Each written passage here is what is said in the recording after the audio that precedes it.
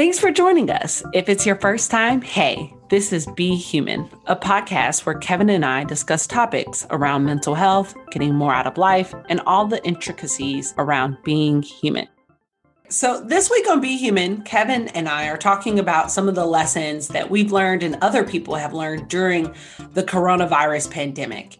I know we're still in the throes of it, and it feels like a never-ending saga, but we are in a new year, and there are lots of things that we can learn and reflect on as we go into 2021. So this will be a shorter episode, but hopefully still impactful, and hopefully you get some little nuggets that you can take with you into 2021.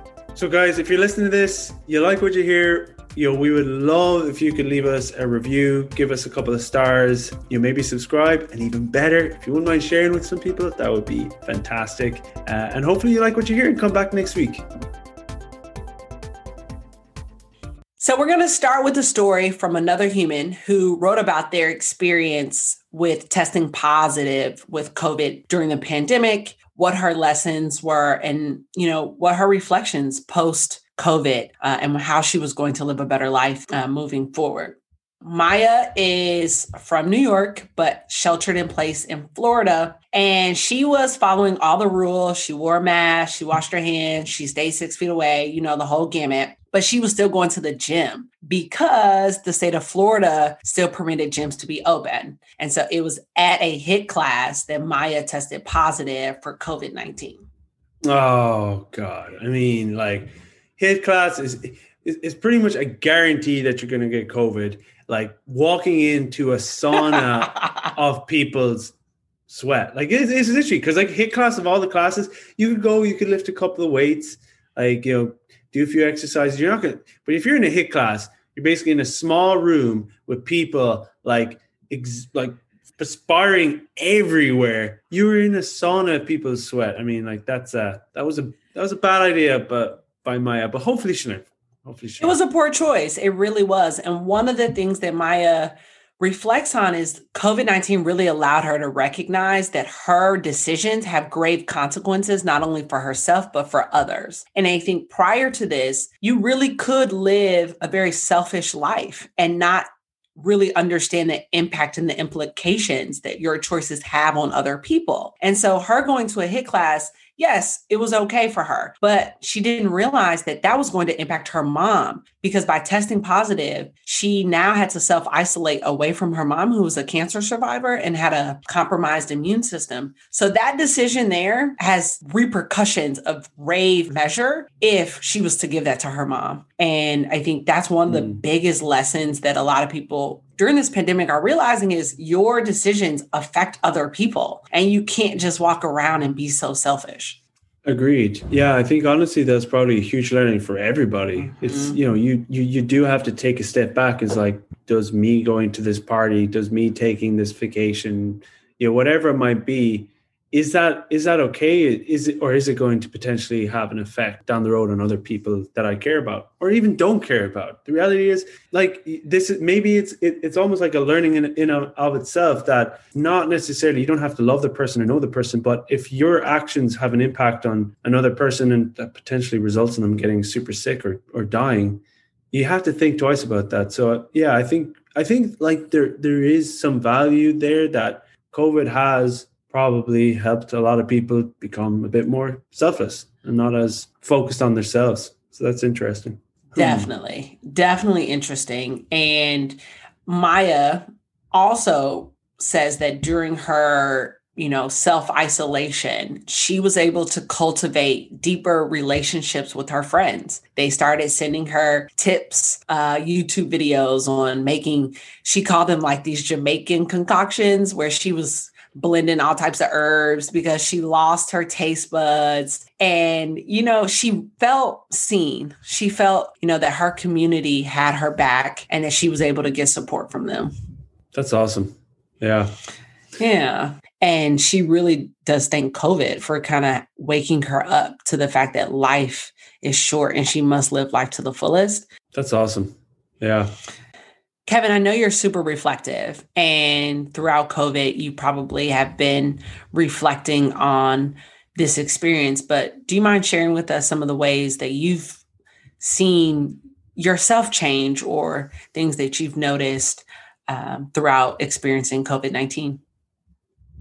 Yeah, for sure. And I think honestly, Brie, probably one of the biggest learnings for me is it's just kind of brought back my focus to what actually really matters in life. And look, I've always appreciated and loved my family, and I'm super grateful for them. I'm like blessed with like incredible relationships with my mom, my dad, my two sisters. But so often we kind of just get caught up in the rat race where we're just so focused on progressing in career, making more money, stuff that, yeah, it's great, but it really doesn't matter in comparison to, honestly, like for me, spending time with my family, like giving my mom a hug and, having a laugh with her and having a laugh and sharing experience with friends. That for me is definitely something that I've missed a lot, like during COVID, not being able to travel home, spending a year away from them. But it's also brought so much more gratitude towards that as well. Like, I think that's been the big thing for me. I speak a lot about visualization, but almost every morning I visualize giving my mom a big hug at the airport when I see her for the first time. Oh. And I suppose the beauty of it is we probably, me and my family, we probably speak more than we would have if COVID didn't happen. We catch up pretty much every week, sometimes more, and like spend and invest time in like just conversing and interacting and not like multitasking. You know what I mean? Yeah. The attention is on the conversation and, listening, sharing stories, having a laugh. So it's been great in that respect. But yeah, I'm curious, Brie, any other stories or lessons that you can share? I'm over here crying. You are just really touching me because I don't visualize seeing my mother at the airport. I'm like, how do I get away from her? So this is so sweet. Oh my gosh. Oh, I just need a moment. Well, maybe. Yeah, well, maybe it's visualizing giving Megan, your partner, a hug in the morning or something like that. Maybe not your mom, but somebody else. Don't want to do that either. But really enjoy your story. Love it. So this is interesting because you and we sheltered in place with our partners, and that was really great. I think both of us really enjoy not being alone, as I think most people would, right? For sure. So the second story I wanted to share is from someone I don't actually know, but I read her article and she's amazing. Her name is Nicola. And Nicola, I chose this story because... Brie. I think the name is Nicola, but just Nicola. What? Classic American pronunciation right there. I'm sorry, Nicola, for Brianna's ignorance. Nicola. It's so Nicola. It is so Nicola. Okay, anyway, sorry, Nicola. But her story is one that is very different than ours because she was single during the first pandemic. And she was single for a while. She's 37. And before COVID, she really didn't mind being single. She kind of flaunted it. She was crushing it. But yeah, I think during the first pandemic, she felt loneliness. She had bouts of depression. And I think you can only do so many calls with friends and family to support you. And then you're like, actually, I need a boo to slide up in this bed at night with me because I'm lonely, right? That makes sense. I'm totally with her. The teddy bear is not cutting it. Yeah. Not cutting it. So she started using the dating apps and was going on a number of virtual dates. And then after a while, she actually started finding meaningful connections with one or two of the guys that she was meeting up with. They decided that they wanted to actually see each other in real life. And obviously that comes with its own restrictions and scares. You have to wear a mask. You have to stay 6 feet apart. And then meeting people in real life, you feel their energy. So although you might be on Zoom and you're vibing, it's a real indicator if you can vibe in real life, right? Mm-hmm. So one of the guys was a dud. And then the other guy, she was like, yeah, let's do this. And so that was a huge step because it meant, okay, do we go into each other's support bubble? And I know you and I don't think about this, but it's huge when you don't know the person in a way, like they're still kind of a stranger. Like it's literally only been a month or maybe 2 months. And so your timelines for dating goes out the window. And timelines for us as humans, especially in the dating world, if you're single, means everything because it sets up expectations. So now you know, okay, this is the third date. After the third date, I think we should sleep with each other. But if you have the third date on Zoom and then you met the person in real life, you're like, well, what do we do?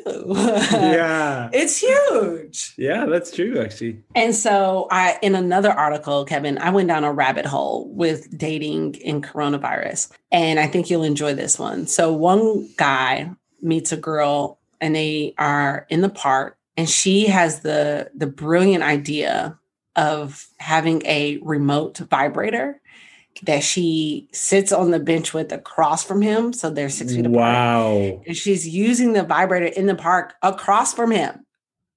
What the? Oh my God. Y'all, I'm not making this up. This is in the New York Times. They're talking about this.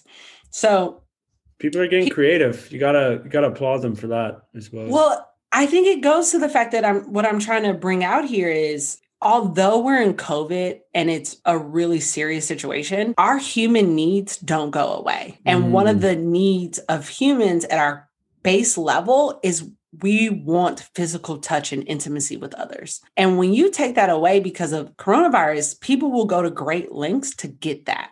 Yeah, and I like Brie, I can relate to that. I don't know if you've ever read the book, the 5 Love Languages. Highly recommend. Love it. Highly recommend for anybody. Like that was within like the first like month of myself and Alexa dating. She gave me that book. I didn't actually read it, but I read it when I was in London a little bit later. But I will say, so 5 Love Languages, it's physical touch, words of affirmation, quality time, acts of service, and gift giving. I'm a physical touch guy. Love my hugs, love my kisses. I'll leave the rest to your imagination. Alexa is an acts of service kind of girl. So she likes, when I come home and I wipe the counter, I taken Luna for a walk, I've, tidied up the place.